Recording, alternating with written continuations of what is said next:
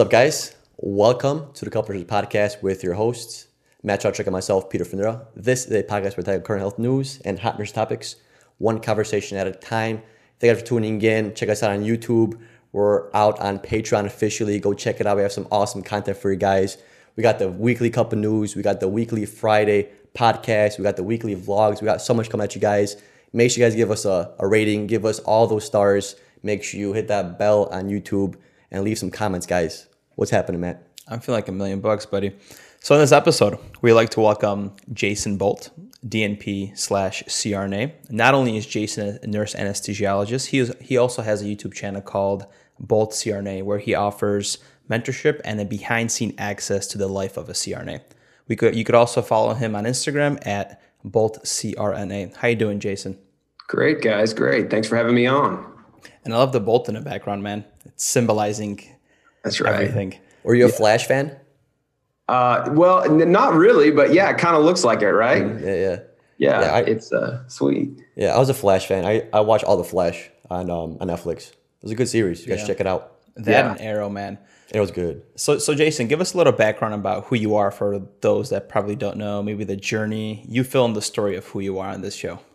Sure. So I'll start with what a certified registered nurse anesthetist is. That is a anesthesia provider. We function in the same role that when people hear the word anesthesiologist or they go and have surgery and they go to sleep for surgery, they assume that just a blanket term of anesthesiologist took care of them.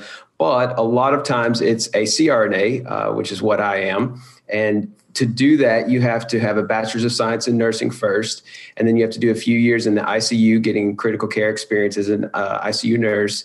And then you apply to a doctoral CRNA program and go through 3 years of that, graduate, and then become, if you pass boards, then you become an anesthesia provider like I am now. So that is what a CRNA is, and that is what I do. How was school? Finishing bachelor's is probably completely different than going into CRNA school. What is maybe the difference for those that might be curious in this profession of pursuing, outside of bedside? Yeah, it is very different, I'll say. My bachelor's of science in nursing, for a bachelor's degree, I will say it is hard. I mean, that's one of the most difficult bachelor's degrees I think you can get. The amount of credit hours that you have to do, the clinical rotations you're expected to fulfill, the juggling of the pharmacology and the pathophys and the other different nursing theory courses you're taking. It's a lot to handle. So I never try and discredit the BSN because I remember how difficult it was when you're 20, 21, 22, juggling all that, and your friends are on the weekends having fun and stuff, and you're studying and grinding and getting up at 4:30 in the morning and going to the hospital and, dealing with sick patients. So that's very hard. But I will say CRNA school is like maybe 10 times harder. Mm-hmm. It's just a whole different world. When you get into CRNA school, the level they expect you to master content in and the way they just throw stuff at you at such high volumes, at such speed, it's difficult to keep grasp of all of it. And the problem is in nursing school, they give you kind of an overview of a lot of topics and you just hit lots of topics. And every semester you change to like peds or GYN or, mental health, psych, nursing and stuff. So you get an overview of a lot of things. CRNA school is specific to anesthesia and you go very, very in depth to like an atomic level sometimes on topics and pathophys. So the way you have to master it, how fast they throw the content at you and how kind of merciless it can be. Nursing school can be merciless too, but I feel like CRNA school takes it to an even higher level. Like you can't make a C in most CRNA programs. A C is an F. So anything less than some programs, an 84 or less is an F. My program, thank God, an 80 or higher was a passing grade. So you could at least, if you made it an 80, you got to stay in. And there's no repeat in CRNA school either. So if you do fail a course, it's an automatic see you later, don't call us kind of thing. And you go choose a different career pretty much. Whereas in nursing school, sometimes they would allow you to come back and repeat the following year, like start the following year's class and retake a course or something. In CRNA school, they really don't have any mercy like that. It's if you fail one class one time, you're out. Geez, that sounds very intimidating. And compared to like a bachelor's, you're able to work because I actually worked part-time as forklift operator, but are you able to work at all when you're a CRNA? No, I worked like 30 to 40 hours a week in my BSN program, and I paid for all of my schooling myself. I worked through the whole program. I paid for my apartment, my living expenses, everything. I didn't take out student loans. I managed it on my own, but for CRNA school, I didn't work a single day through the whole thing. There's no way that you would have, that you'll find one or two students out of each class who tries to keep up some kind of per diem or PRN work somewhere. But even those one or two people who do that, they might do 1 or 2 shifts a month max. And that's their little bit of free time that they might have had that month to have spent time with family or to have watched Netflix or done something for mental health. They chose to work to make, a little bit of money on the side, which is really going to be just a drop in the bucket for your $200,000 in student loans that school's going to cost you. So it's not worth it. Regarding school, is it like a year-round program, or is it a basic August like to May, and then you have the summers off? It's nonstop. So like I started August 1st of 2016, and I was in the program constantly nonstop until the end of July 2019. So it's about 3 years just nonstop. You get maybe a week off for Christmas.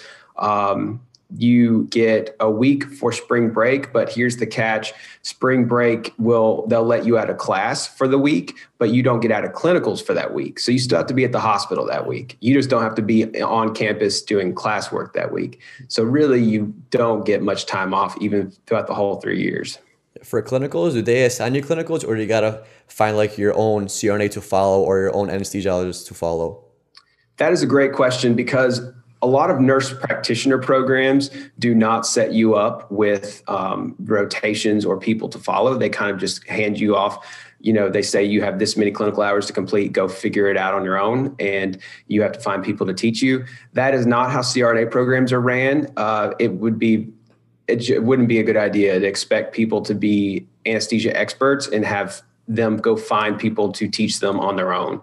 The quality control, it would be loose at best with that. So programs do assign mandatory clinical sites that they have already connected with. They already have clinical advisors at those sites. They have, types of cases, whether it's a neuro site for you, whether it's a peripheral nerve block site that they specialize in, or a pediatric site that rotation specializes in. And your program director will make sure that you do all of these different sites in a certain order to get all the numbers, the clinical hours, and the types of various cases you need so you can take boards. So with clinicals, is there different types of clinicals they have to do? Is there like different like OR clinicals that you have to see, or how does that work? Because like you said, nursing school, you get like your OB-GYN, your peds. Is that something similar to CRNA? Yes, it is. So in anesthesia school, you'll have to do an OB rotation. I actually did 2 OB rotations that were both 2 months apiece. So I did about 4 months of OB, which is mostly like epidurals, C-sections, emergencies that come up in the L&D floor where anesthesia is responsible. And then I did a 2-month pediatric rotation at a specialty pediatric hospital. So you'll have to get all of your peds numbers. You'll have to intubate, neonates. You'll have to I took care of some brain tumor cases for, 7-year-old little girls. And you'll do a little bit of some cardiac. So you get a various, smattering of peds cases that rotation. You'll need to do either a peripheral nerve block rotation where you'll just focus on nerve blocks the whole time.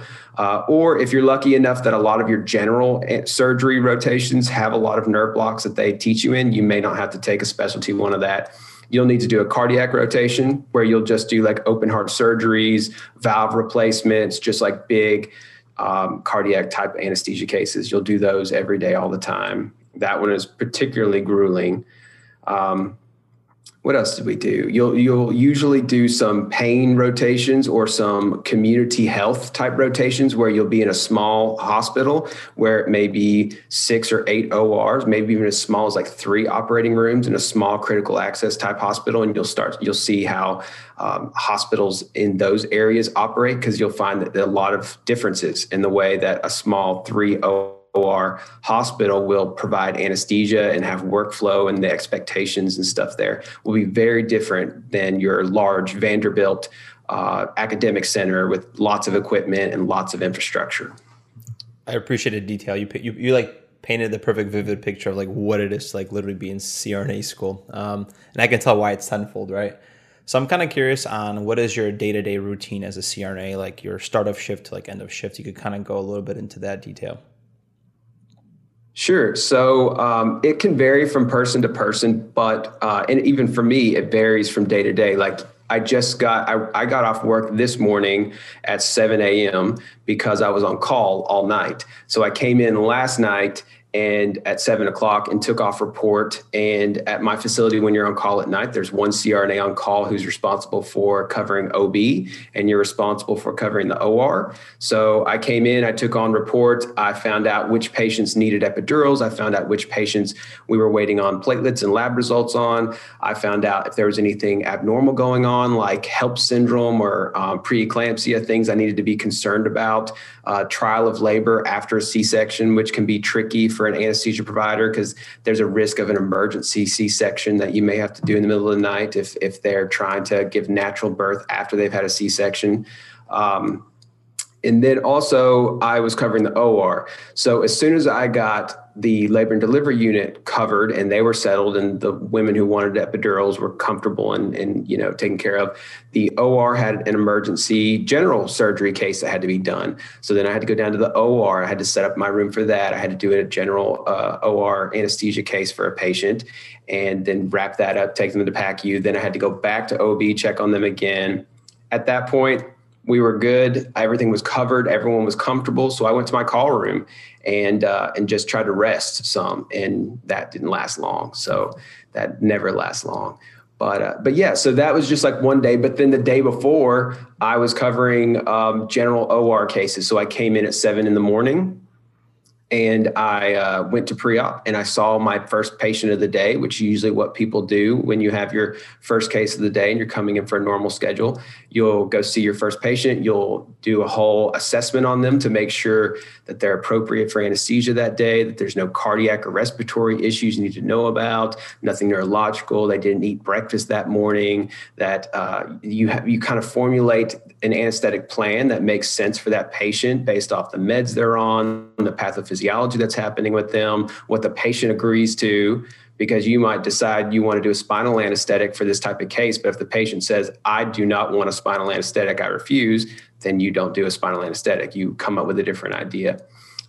So you do that, you go to your pre-op, you do that for the patient.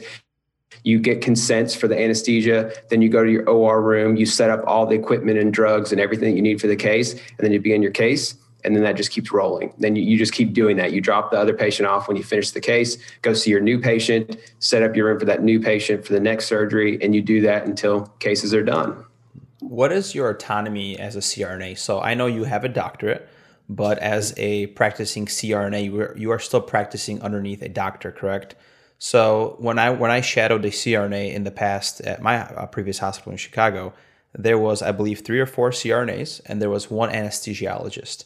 So the anesthesiologist was there at the beginning of the case. He saw the patient getting sedated, and then he just left the OR. And then he's available to any of those CRNAs if they need any help, if there's any issues. So how was your experience, and how do your hospital operates? Right. So CRNAs are independently licensed anesthesia providers. So we practice under our own license in all 50 states. The thing that people can get a little confused on with the whole supervision stuff is that is usually a billing term in different states. And that billing term is related to Medicare and Medicaid billing for the services afterwards. They ask that in about half the states, they ask that a physician sign supervision over the case so that you get paid for your services. It's not a legal requirement and it's not part of our licensure to practice. It's just if you want Medicare and Medicaid to pay you back for what you just did. And then they don't specify what they mean by supervision. They don't require any specific anything at all. And in fact, a surgeon in those states can just sign an order saying, I want anesthesia services from my CRNAs for the day and for a case, and that meets that requirement. So, and of course, they're not trained on anesthesia, so they're not truly clinically supervising you at all. It's just a billing term, really.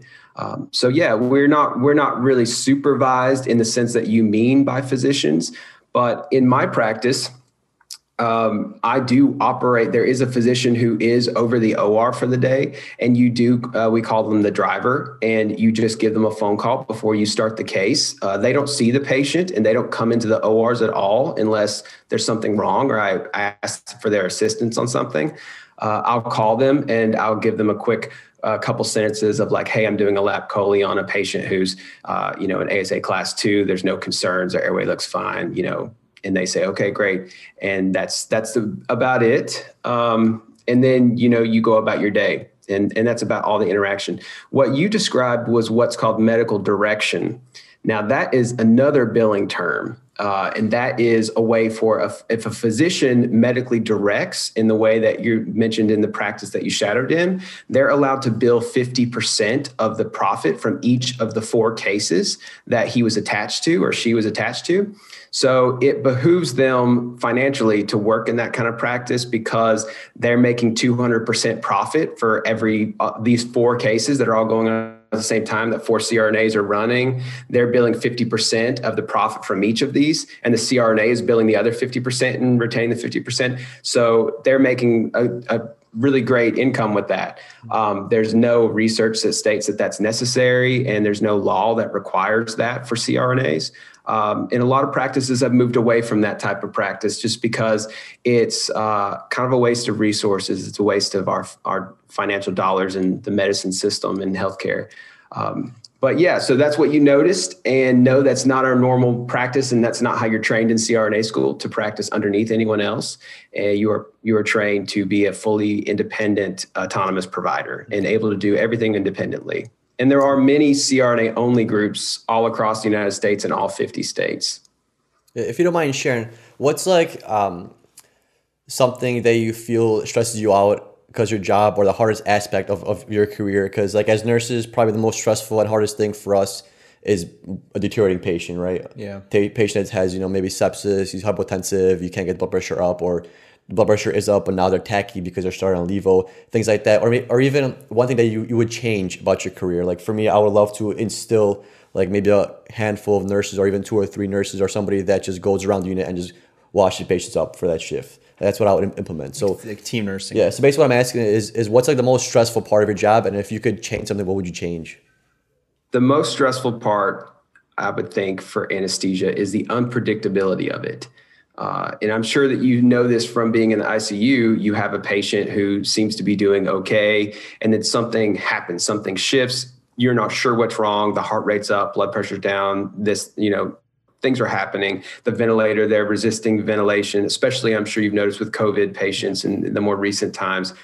Things can just happen, and it seems like you're implementing changes and you're trying to do things to fix it, but it's not working, and you can't figure out what is the next thing you need to do. Well, in anesthesia, that will happen. There will be times where things just suddenly happen that shouldn't be happening. It's like the patient did not read the textbook, and this is not the way they're supposed to respond to this situation and this treatment, and they're responding totally differently. You're trying a different method, and they're not responding well to that method. And seconds matter in anesthesia, and it can mean life or death. And you're completely 100% responsible for anything that's happening to that patient during the anesthetic period. So you have to think of a plan B, C, D, whatever it may be, and you have to think of it quickly and implement it properly. And so that can be daunting. I would say that's probably the most stressful part about being an anesthesia provider and being a CRNA, is that that something can come up at any time, and you need to be able to recall on all that training and all that information, all that difficulty that they slammed into you in CRNA school and ground you down into. You have to be able to remember that, pull it out, and use it and save a patient's life potentially in those quick moments. So when you're in the OR and you're working the case, are you the one that's intubating the patient and then managing the sedation, paralytics, and analgesia? And if you are managing the sedation and all that, monitoring the patient, do you have like a group of meds that you go to as like your first step meds? And if then those don't work or something happens, you have like a backup medication? How does that work? Like sedating somebody and keeping them asleep, basically. Definitely. Yes, that is what an anesthesia provider is. That's what a CRNA is. We take the patient back into the OR. We induce anesthesia. We usually connect monitors so that we have heart rates and blood pressures and all these other things. We pre-oxygenate the patient with a lot of oxygen to make sure they're full of 100% oxygen levels before we induce our anesthetic, which is usually an induction sequence of drugs, which I typically like to use on a general healthy patient. There's no contraindications. I'll usually use some Versed, some fentanyl. I'll usually give a little bit of lidocaine. I'll give propofol, and then I'll give rocuronium. And then, you mask the patient for a little bit, let the rocuronium, which is a paralytic, set in. And once they're paralyzed, then I, instrument the airway, which I use a Miller 2 typically on most patients, and get a good view. I intubate the patient, connect them to the ventilator, choose a vent setting that's appropriate for that patient in that case. And then I manage the anesthetic throughout the whole time. So yes, that is what we do. And then at the end, I wean everything off, get them breathing on their own again, remove the tube if able, and then take them to the recovery room where they can recover and go home. So there are certain drugs that are very common in anesthesia that most of us, I would say 95% of us, give frequently all day, all the time. But you can't do what's called cookbook medicine or cookbook anesthesia because, like I mentioned earlier, patients don't read the textbook sometimes, and their responses to certain drugs will be different from what it should be, or they will have something going on physiologically that's happening that's causing you to either not be able to use that drug or it not respond the way you want it to. So you always have to have backups. I would say the most common things we use are like phenylephrine and ephedrine for pressors, vasopressors. In the unit, I know you guys are used to infusing like neo infusions and stuff at a certain rate. We don't often use neo. I mean, I do use a neo infusion if I think the patient is going to be long-term having problems throughout the whole case, and I'm going to have to keep the blood pressure up. But general, I'll give little. Do you monitor? So you monitor both sedation and the vitals too. So you give like pressors. You do like any heart rate meds like metoprolol, beta blockers, things like that. You do all that. Yes. Yeah. Yeah. In fact, in the OR, you are responsible for everything happening on that patient or going through that patient's system, any meds given to that patient, anything happening to the patient neurologically, physically, anything outside of the actual surgical procedure the surgeon is cutting and operating on. They're responsible for that, of course, but everything else going on with the patient is your responsibility. So if you wake up and the patient's had a stroke, or if there's something gone wrong with the patient at all throughout the case, that's your responsibility as an anesthesia provider. So yeah, you're monitoring everything that you can, every different measurement. If you think you need a BIS monitor to measure EEG tracings and things to measure awareness throughout anesthesia, you can do that. Whatever you think is appropriate for that type of case, you'll be monitoring that, and then you will be making adjustments constantly throughout the whole surgery to meet what you see, either it's happening with the patient physically, you're seeing with your own eyes, or based off your measurements on your machines. It's also cool, Pete, like looking at the anesthesia report that they provide, and you see all these like dots and vital signs and when they give medication, because they're literally doing IV push all the time. Right. Question. So as an ICU nurse, we have favorites, correct? We prefer maybe an intubated patient over an ETO patient because we could predict stability, correct? Mm-hmm. When I shadowed, this nurse preferred longer cases compared to like, let's just say OB-GYN cases, because by the time you sedate the patient, the surgeon's already done and you got to wake them up. So do you have a preference on what cases you enjoy personally as a CRNA? That's a great question. A lot of us do have preferences, and you bring up a good point of some people do not like to be in a room where the cases are going to be 45 minutes long or 30 minutes long, because you will, by the time you get them asleep and you did your whole pre-op workup, you got them to sleep, you secured the airway, you charted everything appropriately for that. Then it's time to start waking them up again. You wake them up, you go to the next patient. It's a constant turnover where you're on your feet, moving all the time, a lot of stress in those types of days. I like those days sometimes.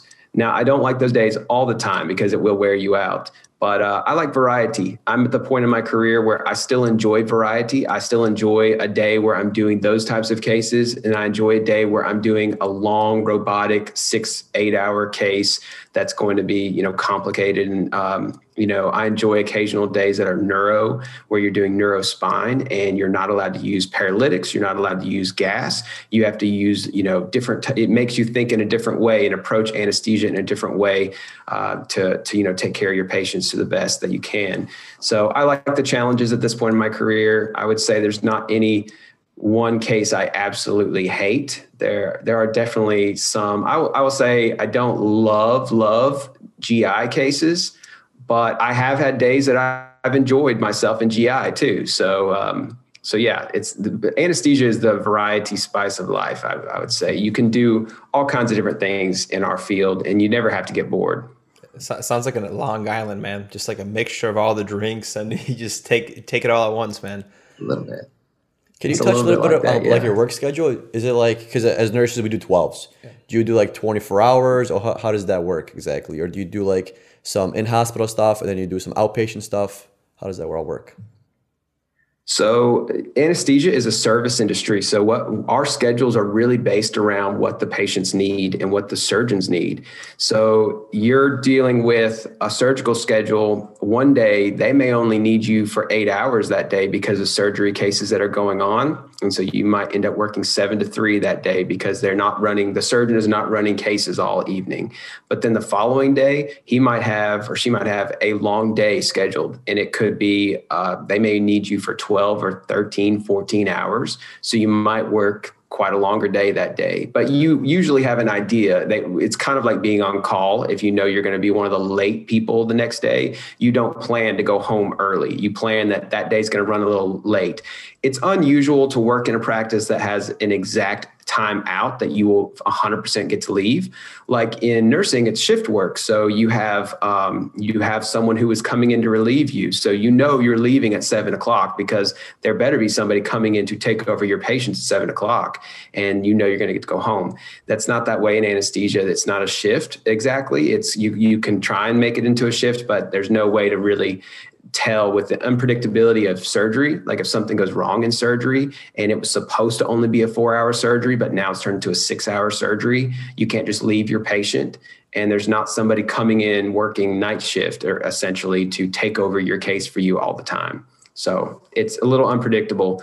And in my schedule, I try and keep my hours total for the week around 40 to 45 hours. But in most practices, try and keep your hours to around that amount, and you're usually salaried. But sometimes I work more than that, and sometimes I work less than that. So it just all depends, which is awesome. Yeah. I am wondering about the culture of being in the OR and what it's like. So as you know, sometimes as bedside, we have the fair dose of cattiness and things like that. And, we even hear about women drama. Like, it's funny sometimes to think about it. And, we as both dudes, we kind of just like brush it off and laugh about it. Some people take it way too seriously. So how was like the culture of the OR compared to bedside when you were an ICU nurse? So that's one benefit of being a CRNA is that we were ICU nurses first. So we kind of already, I remember what that culture was like. I've lived it. And you're right. There is a lot of that. It's a very female dominated career as an RN. I think it's like 10% male and 90% female. The great thing about being a CRNA is the numbers shift drastically once you go to CRNA school, and it's about 50-50 of male and female. So it evens out, and that cattiness and that kind of drama is not really a thing anymore. You're also held to a standard that I think a lot of people, they take it pretty seriously, and they try not to bring that kind of pettiness into the workplace, and maybe hopefully leave that at home. So yeah, I don't really find that happening much. Another thing is, as a provider, you're not working as an ICU nurse. We all were like a team, and we all, had patients, and we would be all next to each other. And if I needed help turning, I'd say like, "Hey, Sally, come over here. Will you give me a hand?" And I'll come help. I'll do your Foley for you in a minute, and blah. You kind of work as a team like that. And in some ways, that's nice, and I miss that element. But once you become an anesthesia provider, you're more of like an island. You're an individual provider, and you're providing for your set patients and cases for that day. And in a room, to yourself, you're the only anesthesia provider there. So your coworkers and colleagues, you try and interact with them. Maybe you'll come give them a break if you have an availability later on, but it's rare for you to both work on the same case or the same situation at the same time. So that cattiness is not even really given the opportunity to happen. if that makes sense, because you're kind of isolated. It's a little bit more isolated. And I will say you do work in the OR where there is a circulator, there's a scrub tech, there's a surgeon, there's a CRNA. But the cattiness doesn't typically cross over to us. For some reason, we put up those blue drapes when the surgery starts and the surgeon hands us the blue drapes, and we pin them to our IV poles, and we're kind of back here away from, we've got the head of the patient up here with us, and we're sitting by their face, and we've got our anesthesia machine here and our drugs all behind us here. And we're kind of in a tent a little bit back here. And people just usually, unless we stick our head up above the drapes and engage in the conversation, people usually leave us alone. Damn. Yeah, that's cool. So you're just like your own little independent body of, governing, which is cool. What made you go into CRNA? I feel like we should have asked this right in the beginning. Like, what made you decide to leave bedside and join the CRNA crew? Good question. I actually started my undergrad thinking I was going to be a psychologist because I wanted to help people. My idea was I want to do something that helps people, and I want to get out there and, make a difference in the world. Well, I started working in the ER doing paperwork at 19, trying to just make some money. And I met nurses there and physicians too. And I thought, wow, these guys are actually doing hands-on real world stuff, helping people every day. Like, people are coming in bad places in their life, some of the worst moments of their life. And they're doing things that are improving them, and they're going home and having a better outcome and a better, hopefully, long-term outcome. And I thought that's something that I want to do. But I knew that I wanted my doctorate, because even when I was a younger kid, I knew that whatever I wanted to put my mind to, whatever my career was going to be, I wanted it to be a terminal degree that I invested all of my energy into and really learned whatever there was, the maximum amount there is to know about it. I wanted to learn all about that career. So I knew I wanted to be my doctorate. At the time, this is like 2008, there was no doctorate for CRNA. And so I thought, I'm definitely going to do med school and do medicine. And I actually back then thought I wanted to do endocrinology or neurology. So I got into nursing school with the idea that I would do my bachelor's of science in nursing and then go straight into med school right after that, and have a background of nursing to fall back on in case I ever needed it or needed to make money through med school to pay for school. I did an interview. I took a semester off at my nursing program, the summer off, and went and did an internship at UAB, and they select 20 students per year to do this internship. And it kind of gives you an unofficial position in their program, unless you bomb MCAT or something. It kind of gets your foot in the door with them. But through that internship, it made me realize medicine was not what I thought it was. And being a physician was not what I thought it was from TV and from just watching and observing other people. I realized it was a lot more than that. And there was things to it that I just did not like. And it was the next semester during my surgery rotations in nursing school where I met a CRNA. And I realized after talking to that CRNA, I was like, this is exactly what I want to do after observing them. And the rest is history. I said, you know what? I'm not doing med school. I'm going straight into the ICU as soon as I graduate nursing school. I'm going to go to CRNA school, after a couple of years of ICU nursing. And that's what I did. That's awesome. What do you like doing in your free time? Like, aside from work and just being busy and being a artist of anesthesia? I like that. Artist of anesthesia. It's an art, man. You're mixing drugs. You're putting people to sleep. It's cool as hell, man. Your professors will tell you in first semester of the program, they'll say anesthesia is an art and a science. And it's one of the weird specialties where you actually are just kind of like mixing and matching. It's a little bit like a mad chemist, but also a painter. And you're just, trying to mix it all together and make it work. So I like that. So what do I do in my free time? I do stuff like this. Where I shoot YouTube videos and I try and educate, and I try and do stuff on my Instagram, and I try and advocate for the profession and just help anybody out who wants to become a CRNA, because so few people know about it.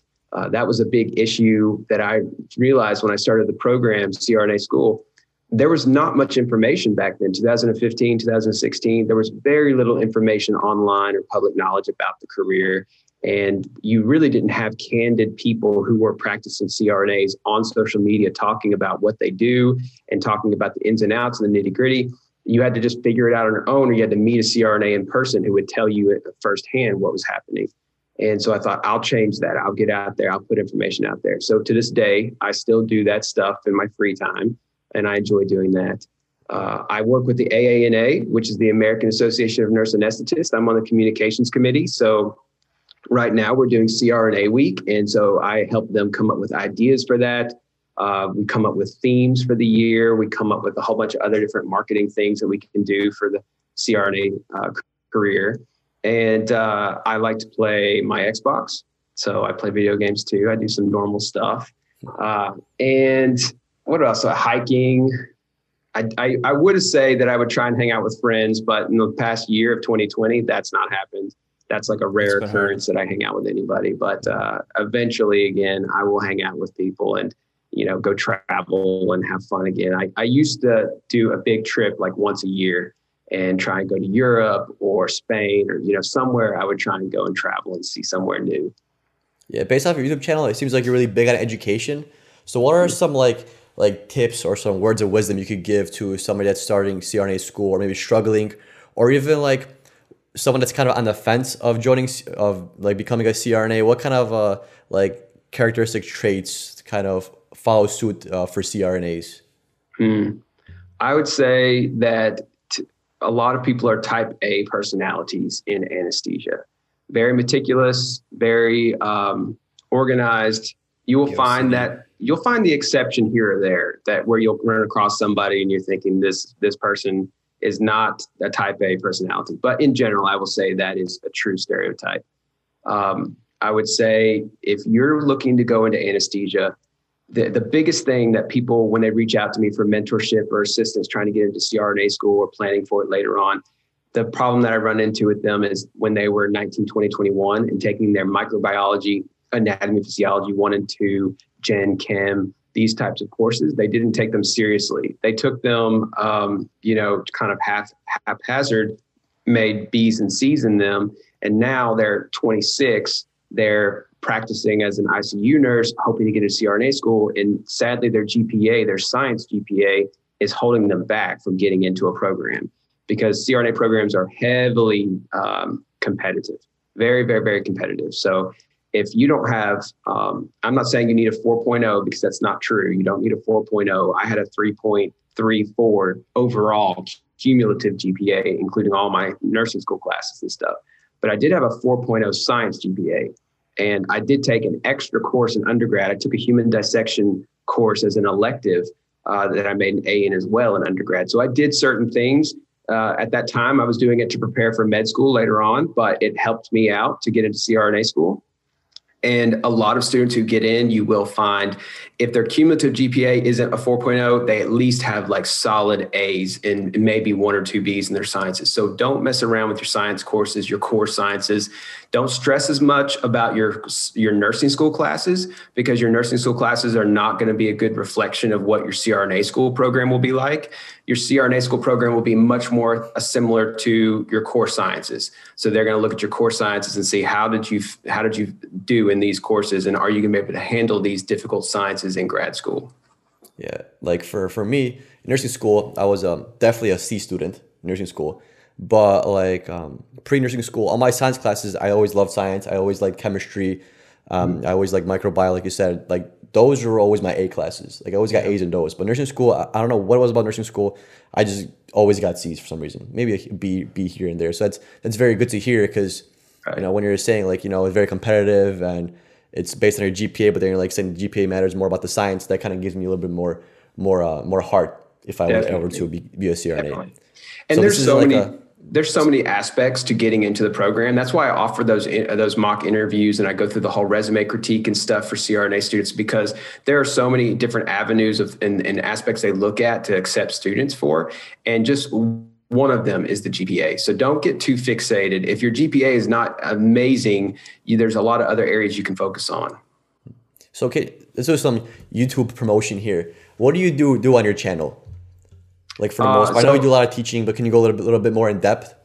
Yeah, of course. So I post weekly, usually on Mondays mornings, about something related to anesthesia, nursing, healthcare, a various topic. And honestly, they just come to me as what's interesting to me in that time. It's not any like I don't have like a hired marketing manager or anything who comes up with ideas for me. I literally just occasionally will be sitting there on the couch watching TV. I'll be like, you know what? I need to do a video about CRNA and independent practice. So that's going to be, and you know what? My buddy Joe Rodriguez, he owns a CRNA only. He owns a couple practices in Phoenix. So I'm going to call him up and see if he'll, do a video with me on Zoom. And that's how next week's video gets posted. So it's very just kind of candid off the cuff, what I find interesting. I don't like to make content that's just, I did for an algorithm or I did, for just promotion purposes or something. I usually turn any of those offers down. So yeah, that's mostly what my videos are about. It can be candid and random, but I feel like they always have some kind of vein of behind the scenes information about the career. And it keeps you authentic. I actually thought about a question. Maybe you made a video about it. So how has COVID affected like your profession, man? Like, cause I know like the OR was closed at one point. Like, were you like still working full time? Did you get a, pay cut? Were you part-time? So when COVID first hit, they canceled elective surgeries across the nation. It was like a mandatory thing. You had to stop elective cases because you would be exposing healthy patients to an environment that could have COVID in the hospital. So as an anesthesia provider, I mean, we're a service industry for surgery primarily. And if all of those things are canceled, you are looking at a lot of us being furloughed, which is what happened to a lot of anesthesia providers. First time in the history of our profession, I think we've ever seen a risk of us not being 100% fully employed all the time. Now, it didn't last long and it didn't happen to all of us. I was not, luckily for me, I was being credentialed at another facility already. Credentialing is the whole process where you get onboarded at a facility and get you're allowed through the medical office to practice in their facility. And it takes months usually for that process to happen. I had been processed at another facility that was in desperate need at the time.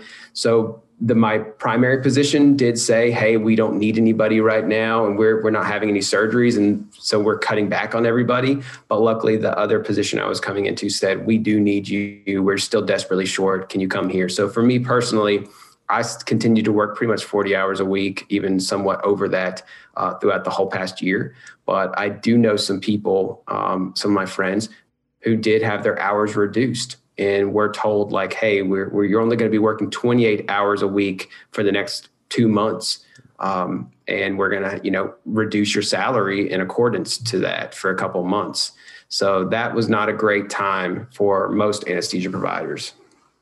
Damn, that's rough. Yeah, super rough. I mean, luckily as nurses, our hours were never cut. If anything, we had to work extra hours. The ICU was a gold mine if you think about it from a financial standpoint. Like they just... Every single day at work, they're asking us if we want to come to work, and we're travel nurses, so we don't get bonuses. But literally, like they're getting $500 bonuses, just lashing them out for people to come in and pick up. Like, if you played your cards smart in 2020 as a nurse, you could have made some money. Not like working as a staff job and these travel contracts. If you would have done 4 weeks here, 4 weeks there, especially in the peak of COVID, like people are probably like could take off a year or two off of work now just by the money they made.